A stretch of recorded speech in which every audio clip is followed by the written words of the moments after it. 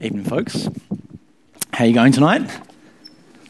Good. It's good to have you here. We're in our second last sermon of 1 Samuel, and tonight I've been tasked with covering chapters 27, 28, and 29. I'm not even going to touch 27 and 29 though, so let me encourage you, if you haven't read them during the week, hopefully you have, but it'd be a great thing for you to do, to read either side of this chapter that we're focusing on tonight. Whilst I'm on the topic, it would be a great practice for you guys to be reading the Bible passages for the coming week that we're going to be preaching here at church.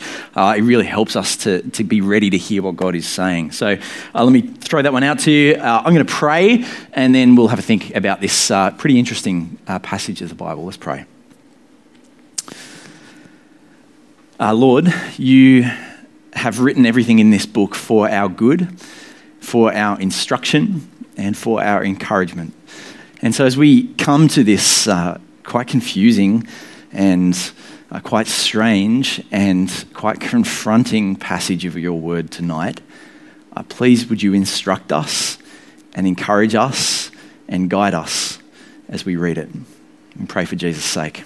Amen. George Calombaris, you might know the name. This is George Calombaris. He's been in the news a little bit this week. He's a celebrity chef. Perhaps you've seen him on MasterChef. He's been plastered all over your TV for the last 10 years or so, giving his endorsement to any product he can get his hands on. Busy running lots of restaurants as well, as it turns out. George Calombaris and his company own and run dozens of restaurants, mainly down in Victoria, hundreds of employees, and just this last week, scandal has broken because it's been revealed that after a 4-year investigation by the Fair Work Ombudsman, Calombaris has been found to have been underpaying his employees, over 500 of whom, to the tune of about $8 million. He's been doing some pretty dodgy stuff, and Calombaris has been shamed for doing this, and he's been slapped with a personal fine as well of about $200,000, and it's been called a contrition payment. That is a payment that he ought to make himself contrite. I assume that's kind of what that's talking about. Media has kind of gone to task on Calombaris this week, calling it a fall from grace. This guy who was held in pretty high esteem, pretty popular in public, and now his reputation is being dragged through the mud. His life is starting to crumble around him this week. It's been a bad week for him. I reckon, though, whether it's a celebrity chef who's been underpaying his employees, or a national sporting hero who has been caught cheating, or a politician who has been found out to be using their credit card for something that they shouldn't be. Regardless, there's one thing that I think is true in Australian life, and it's that we love the story of someone's fall from grace. It's kind of like a national sport for us, watching celebrities, watching public people descend from the heights that they were living at down to the level of the rest of us, right? We kind of lavish this stuff. It's in our news every single week. And I don't really know why that is. I've been thinking about that this week. And I suspect partly it's because of that kind of Australian tall poppy syndrome, that desire that we have to knock those high flyers down a rung or two, that, something in us kind of feels gratification when we see things like this happen. I suspect maybe part of seeing these kind of falls from grace and enjoying them is because actually when we see other people's moral failures, what that does is it kind of gives us a pretty smug sense of self-satisfaction that, well, maybe I'm not such a bad person after all. If this guy's doing this kind of dodgy stuff, well, I'm kind of all right. I suspect that's part of why we enjoy it. I suspect part of the reason we enjoy it as well is because when we see somebody's life like this start to go down the toilet, it actually acts as a bit of a cautionary tale for us. We can look at the decisions that someone like this has made and we can learn from it to perhaps live a better life and not follow them down the path they've chosen to walk down. In terms of stories of falls from grace, the story of King Saul in 1 Samuel 28 has got to be an all-time classic. It is really one of the biggest falls from grace that you could ever imagine. Do you remember when we were introduced to King Saul towards the beginning of the book? Do you remember kind of how he was described? Do you remember what he had going for him at that point? Like King Saul, when you meet him before he's king, like he's a guy who's described as kind of having won the genetic lottery, right?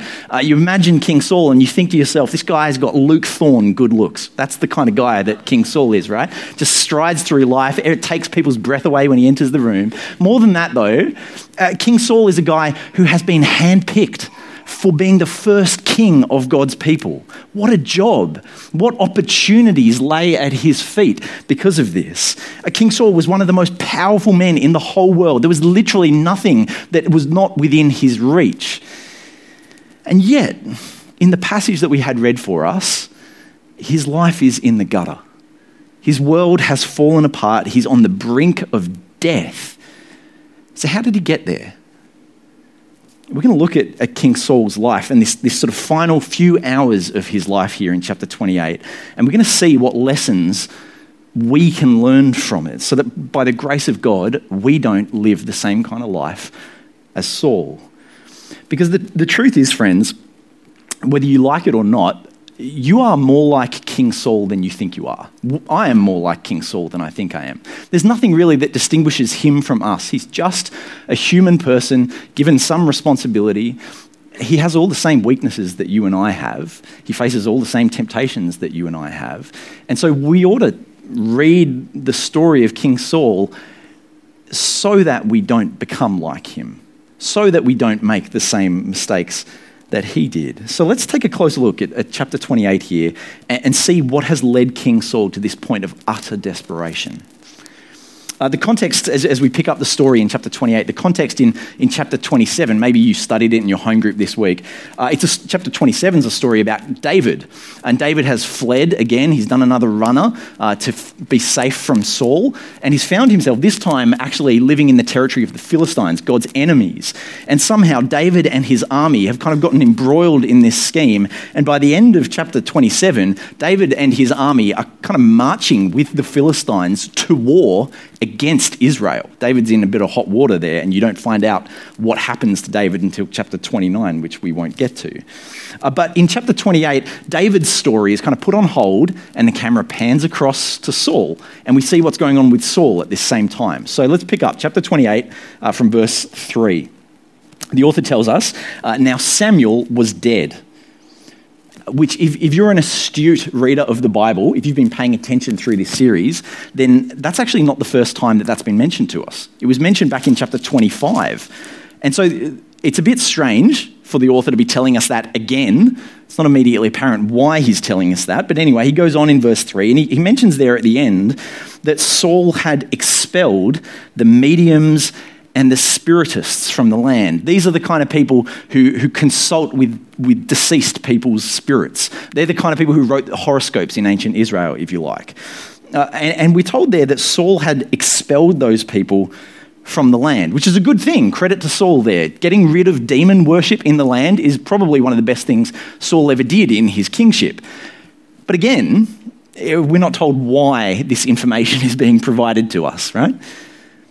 So what happens? Verse 4. The Philistines assemble for battle. Here is David and the Philistine kings coming against Israel. They set up camp at Shunem, which is kind of up in Galilee in the north of Israel. Saul and all of Israel camp at Gilboa, which is just a little bit to the south. They're preparing themselves for battle. And again, no big deal, because Saul has actually fought the Philistines before, multiple times. And Saul and Israel have won battles against them before. So what's the big deal here? The big deal is chapter 27. The big deal is that now David is with the Philistines. Saul's 5-star general is now fighting for the enemy. Things are starting to look kind of not so good for Saul at this point. And so verse 5, when Saul sees the Philistine army, he is afraid. Terror fills his heart. The Hebrew there is literally that his heart is trembling as Saul sees David and the Philistines start to march against him. Now, why is that? Why is Saul so scared this time? Well, verse 6. He inquired of the Lord, but the Lord didn't answer him. Do you remember, there's something quite ironic kind of going on here. Do you remember what Saul's name means? The word Saul is the word in Hebrew for ask for. And so King Saul is the king that Israel asked for, literally. And so what is Saul doing? He's asking God. He's inquiring of God. He's Sauling God, and God's not answering him. This is a problem here. There's no communication coming from God to Saul. That's what makes this whole situation so dire. God is not speaking to Saul. And it says there in verse 6, he's not speaking to him by dreams. Now, you may know, in various places in the Old Testament, God is said to speak to his servants in certain times and places by dreams, through visions or voices and that kind of thing. But Saul is not getting that anymore, because you remember God took his spirit from Saul earlier in the book. And so now God is no longer speaking directly to Saul anymore. Saul's radio is not tuned to that frequency. Not by dreams, not by Urim, which is kind of like the Urim and Thummim are these two stones that the priests in the nation would have, and they were kind of like the Old Testament equivalent of a magic 8-ball. The priests would kind of roll the dice with these things, and based on what turned up, they would receive guidance from God about what decisions to make. And Saul's not getting any direction from the Urim anymore. You remember why?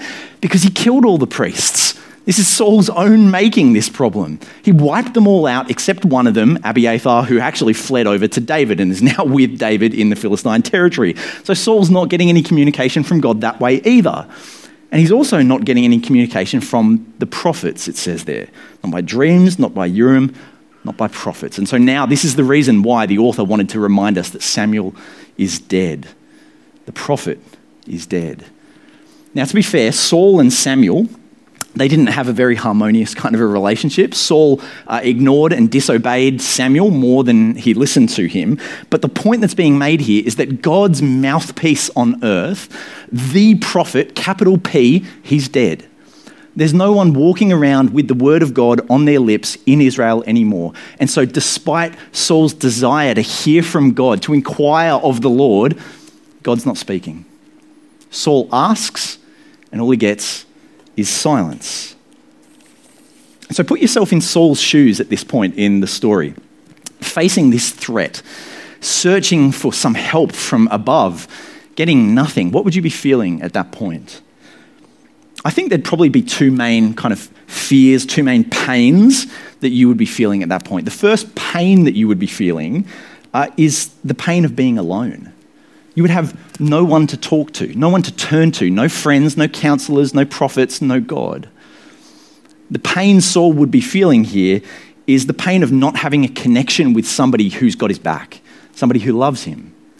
That'd be the first pain, I think. And the second pain would be the pain of just needing some reassurance, needing somebody to stand with him and to tell him that it's all going to be okay. This is all going to work out, Saul. He doesn't have either of those two things. And so this is not looking good for Saul. This is a bad spot for him to be in. It's an especially bad spot. Do realize this. The reason why this is such a problem is because Saul is the king of Israel. For the king to find himself in this kind of a position of being completely abandoned by God, this is not good. The king of Israel was supposed to be the man who leads the nation, who goes out in battle before the people, courageously fights for them, and here at the moment of the hour of his greatest need, God is nowhere to be found. God has washed his hands of Saul. There is no one to comfort him, no one to reassure him. This is grim. But actually, this is not the lowest point Saul is going to hit. Let's keep looking at what Saul does next. Let's read verse 7. Verse 7, Saul then said to his attendants, "Find me a woman who is a medium, so I may go and inquire of her." There's one in Endor, they said. And Saul said, "Isn't that where the Ewoks live?" And they all said yes. No, witchcraft is what Saul is talking about, going and seeing a medium. And Saul knew that was off limits for God's people. Remember, Saul was the one who'd expelled them. Saul was the one who had issued the decree, no more of this in Israel. Saul knew that he was breaking God's law at this point. God had been very clear with his people about not engaging with the occult. God had given them law after law after law. And I'm going to read you a few of them because I want you to have a sense of the seriousness of what Saul is doing here. This is not a small thing that Saul has decided to do. Let me read you a few laws from Leviticus chapter 20.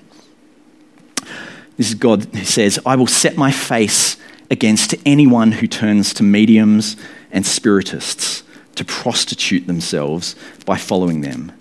I will cut them off from their people." Bit later in the chapter, "A man or a woman who is a medium or spiritist among you must be put to death.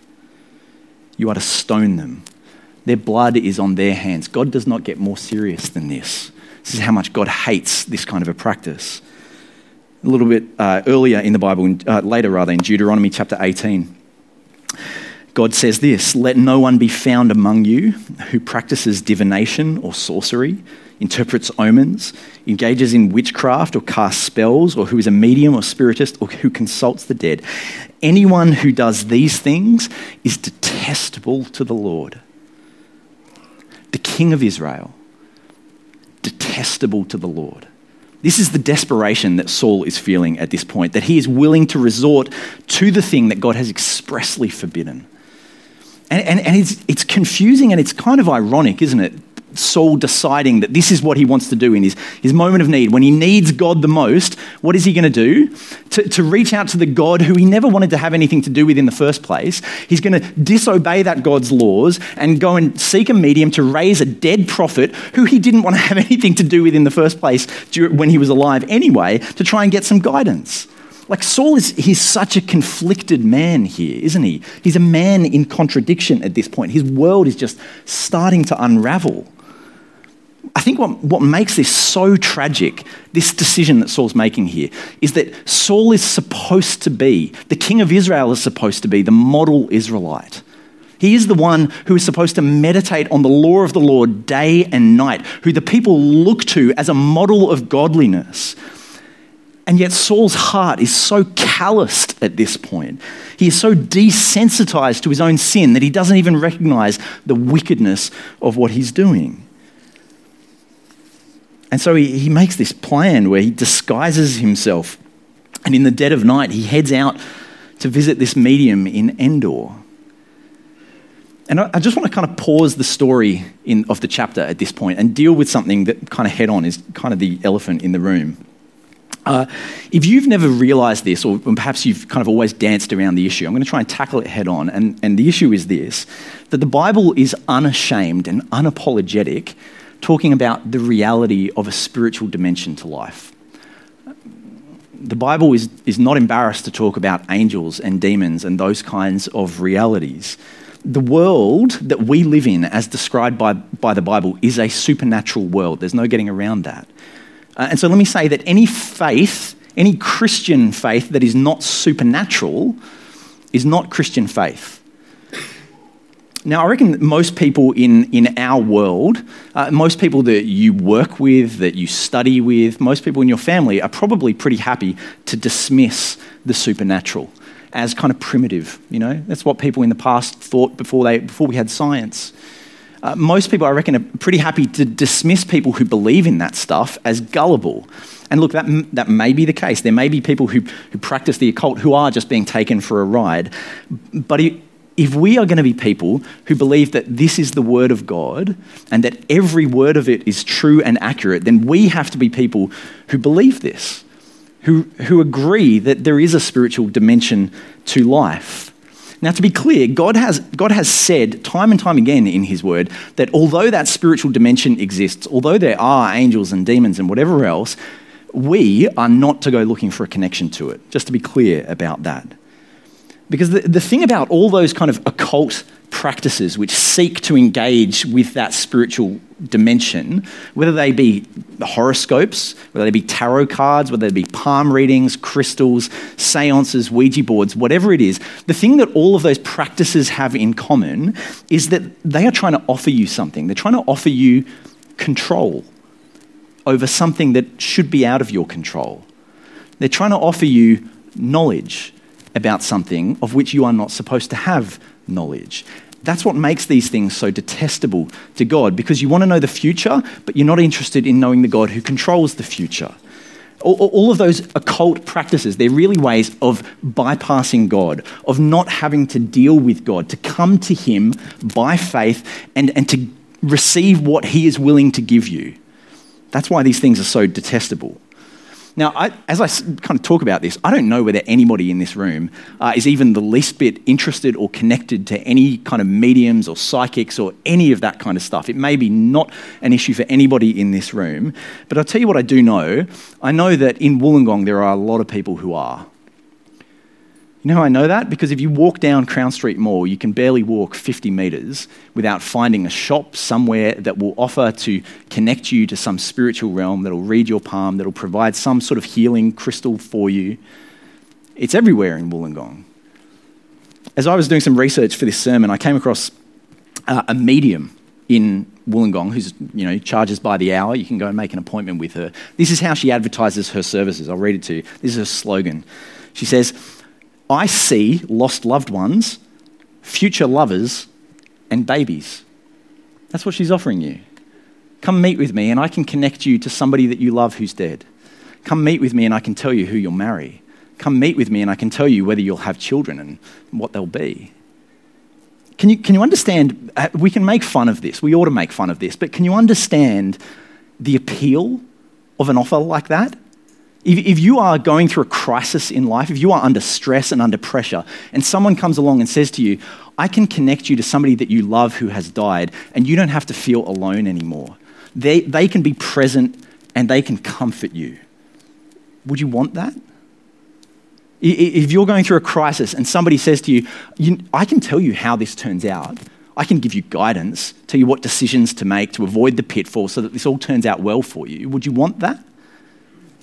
It's a real temptation, friends. It's a real temptation for Christians. We are not immune to this. Do you know that in Italy, in the heartland of Roman Catholicism, it's said that there are more mediums in that country than there are Catholic priests? It's a real temptation for Christians. It's a real temptation for all people to engage in this stuff. And it's a temptation that Saul has fallen headlong into. He is desperate for the presence of God, for connection to a God who he cannot reach anymore. And he's desperate for a word of reassurance. And so he hatches this plan. So back to the story, we don't actually get the details of how this ceremony, whatever it is, happens.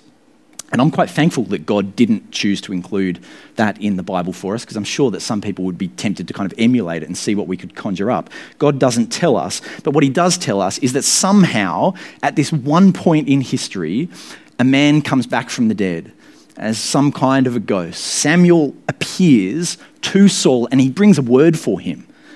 But it's not the word of reassurance that Saul has been looking for. No, it's a word of judgment. So let's have a read again in the passage from verse 16. Verse 16, Samuel said, "Why do you consult me now that the Lord has departed from you and become your enemy? The Lord has done what he predicted through me. The Lord has torn the kingdom out of your hands and given it to one of your neighbors, to David, because you did not obey the Lord or carry out his fierce wrath against the Amalekites. The Lord has done this to you today. The Lord will deliver both Israel and you into the hands of the Philistines, and tomorrow you and your sons will be with me. The Lord will also give the army of Israel into the hands of the Philistines."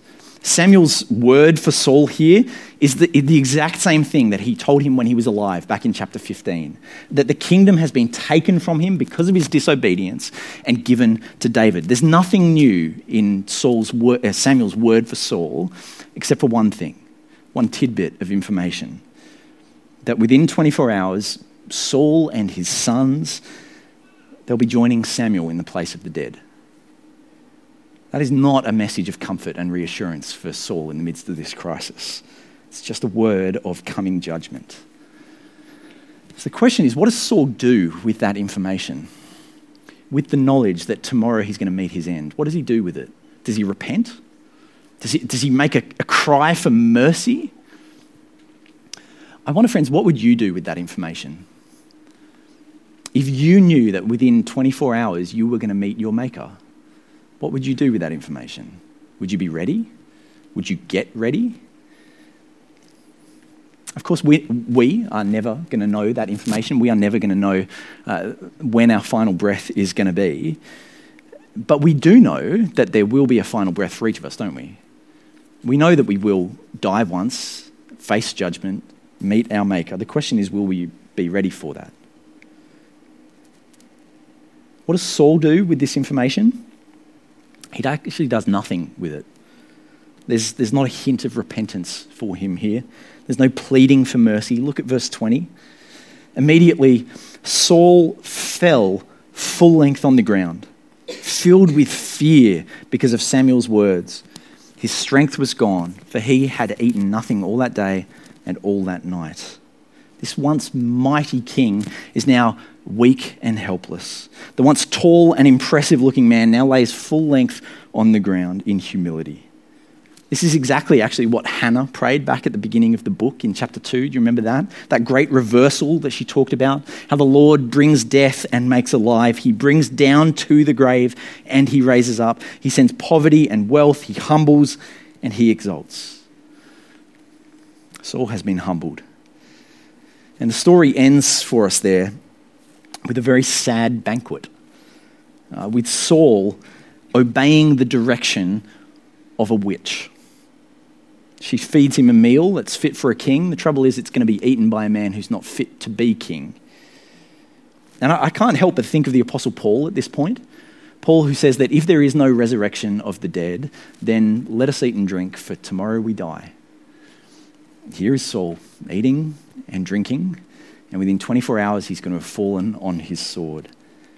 What a sad picture this is. Do you understand that at this point, Saul is a man who has been completely forsaken by God? It's a spectacular fall from grace, isn't it? The highest of highs to the lowest of lows. He starts with such promise, but as he begins to ignore and to disobey the word of God, as he begins to shut God out of his life, little by little, Saul's whole life eventually goes off the rails.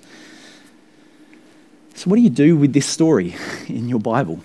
Why has God given us 1 Samuel 28? What does he want to teach us with this story?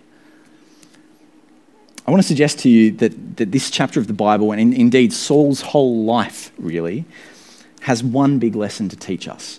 One lesson, and I just want to kind of dwell on this lesson for the rest of the time that I've got this evening.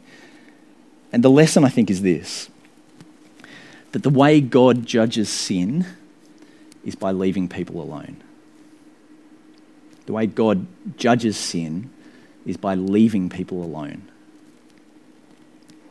I think that most people assume that the way God judges sin is kind of by pouring out punishment on people. You know, like God is kind of watching on your life, waiting for you to slip up so that he can kind of have a bit of a gotcha moment and that he can punish you for it. You know, like God is a kind of a divine policeman who's looking on, waiting to write you an infraction for the smallest offense. I think that's how most people think God actually pours out his judgment. But Saul's life shows us that that's not the main way God does it. That actually the main way God judges is by leaving people alone. In the words of Romans chapter 1, God gives people over to their sin. That is how God judges. He takes the handbrake off in your life and he lets you roll downhill, accelerating and accelerating to your ruin. Saul shows us actually that when we say to God, God, I don't want to have anything to do with you. Just get out of my life, God. I'm not interested. God's answer to that is okay. He gives you to you. He leaves you alone. And I reckon that if you're a Christian here tonight, I reckon that you have actually had a taste of that. I think as Christians, we do get a taste of God's judgment in this sense, in this life. Maybe you've had experiences in your life where God has felt very distant from you. And at some point, after that has gone on for some length of time, as you're able to examine your life, to look back on why that might have been the case, why God was nowhere to be found for you. Perhaps the insight of a close friend who speaks into your life, you realize that there's been an area of sin in your life that you have been holding on to, that you've been trying to keep from God. And actually what's been happening is God has been saying to you, you can have your sin, but you can't have me. That's part of the way I think we experience the judgment of God like this. Maybe you've come at it from a different angle. Maybe you have had seasons in your life, long seasons that have lasted for years or decades even, where you have not been reading and meditating on the Word of God. Maybe you've been withdrawn from the fellowship of God's people. You've removed yourself from the teaching of God's Word. You've disconnected from a home group where you're being fed the Word of God. And at this point, God just feels so distant to you, so not there in your life. There's no joy in your obedience. There's no thankfulness. You're just kind of going through the motions. Your prayers just feel like they're bouncing off the ceiling and falling back down onto you. Do you know that happens so often to Christians? People ignore or disregard God, and then they turn around and complain that God feels distant to them. Well, of course he does, because God has given you to you. You've chosen to live life without God, and now you're experiencing it. Can I say, if you are in that situation tonight, you're not alone. If you ever find yourself in that situation even, do you know there's one thing and one thing only that you have to do? You have to run into the arms of the Lord Jesus. Because you know that Jesus doesn't sit on a throne of grace for nothing. Jesus is not stingy with re-establishing relationship with you, with forgiving you. All you have to do is come to him and do the one thing that Saul didn't do. You have to repent. You have to confess your sin. You have to choose Jesus over anything else.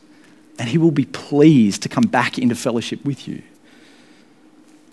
Do you know, when we live like that, when we shut God out of our lives, it is bad for us in so many ways. But do you know, when we do that, what we forfeit are some of the sweetest mercies and some of the sweetest grace God has got to offer to us. When we don't want God to speak into our lives, we miss out on words where God says, do you know, I love you even when you're at your worst. You don't get that if you don't get God in your life. When you shut God out, you miss God saying to you, I will forgive you even for this, even though you've broken my heart, I'll still forgive you. You don't get that if you shut God out of your life. If you silence God, what ends up happening is you reap what you sow. You do not get the grace of God saying to you, you know, friend, I am in control of your life. I'm in control of your circumstances. Even when it feels like things are drastically out of control and you feel anxious, I'm here for you. You miss out on God saying, you know, I've got your back as you step out in faith here. If you silence God, then what happens is you get left alone in this universe with no one to comfort you and no one to reassure you. And that is a torment of an experience. But you know that Saul's tragic fall from grace here, it actually shows us what the ultimate experience of God's judgment is going to be like. Because Saul, as he is abandoned by God here, he is a picture for us of what hell is like. Because to be abandoned by God, that is hell. That is the hell that the Bible speaks of. Abandonment by God. Now, we may get small tastes of that in our life for seasons or moments of time, of what it's like to be out of God's presence, but none of us will ever experience the fullness of that. No one will ever experience the fullness of that until they experience the unending reality of hell. An Australian evangelist named John Chapman wrote a book a few years ago called A Fresh Start, many years ago now. And he wrote a kind of an imaginary description of what it might be like to wake up and to find yourself in hell. And I want to read that description for you now. He had never felt such aloneness before. Where is my wife? He choked. Only that awful echo. Not here. Your wife is not here. He tried to piece it all together, but the darkness was too thick. Once in a while, he thought he could see a blurred figure or hear an anguished moan. He remembered the pain, those last moments of terror, but it was nothing compared to the feelings that were creeping into his awareness now. Again, he cried, "Where is my wife?" Your wife is not here. Where are my children? Your children are not here. He started to grope around in the darkness, but all was blindness. My God, he howled again. Let me feel the presence of one single human being. My God. He hadn't said those words in such a long time. My God. And now they seemed so hollow. Terror was welling up inside him. He felt like a small child being threatened by deep darkness. No candles anywhere, no light anywhere, no love anywhere. Where is my wife? He screamed. Your wife is not here. Where are my children? He screamed. Your children are not here. Then the greatest fear of all came to his mind. He was terrified to ask, but he knew he would have to. His whole body trembled as he pursed his lips and wailed into the nebulous night, "Where, oh where is God?"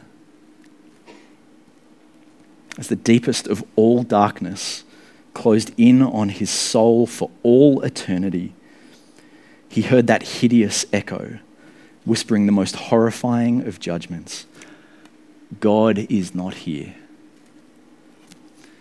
Friends, we are not playing games. Hell is real, and it does not need to have you in it. Because you see, there was another king that came after Saul, another king who experienced the abandonment of God just like Saul did, but not because of his disobedience, but rather because of his perfect obedience.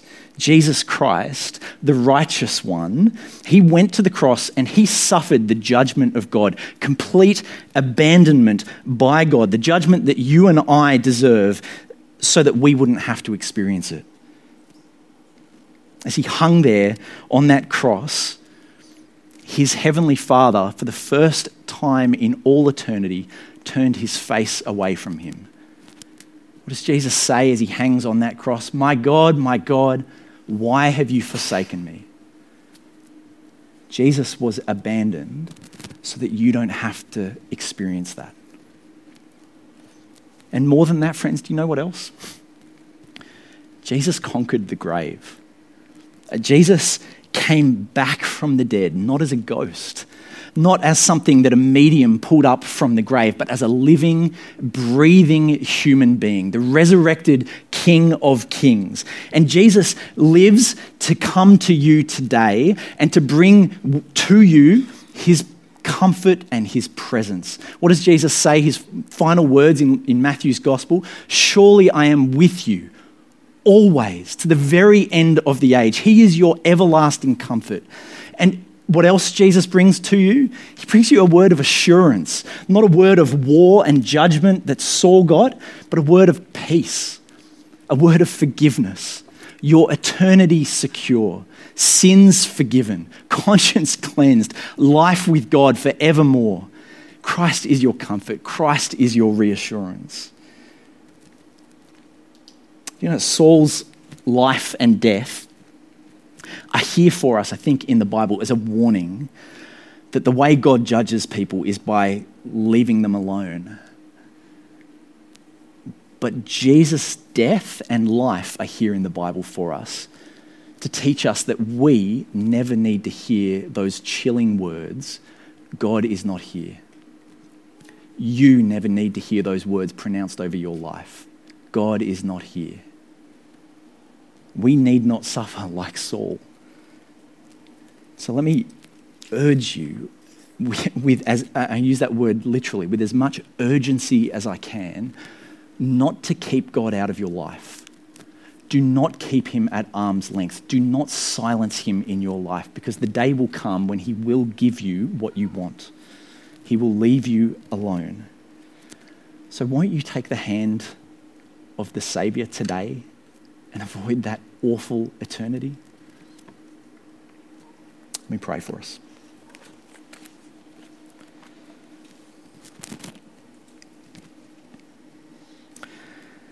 Lord Jesus, we thank you for going to the cross for us and for experiencing complete abandonment, the abandonment that we deserve for choosing sin instead of you. Thank you, Jesus, that in your death and your resurrection there is comfort for us, your presence with us forevermore, and reassurance of our future secured. Thank you that because of you, we never need to hear those words spoken over our life. God is not here. Please would you help us to trust in you. Amen.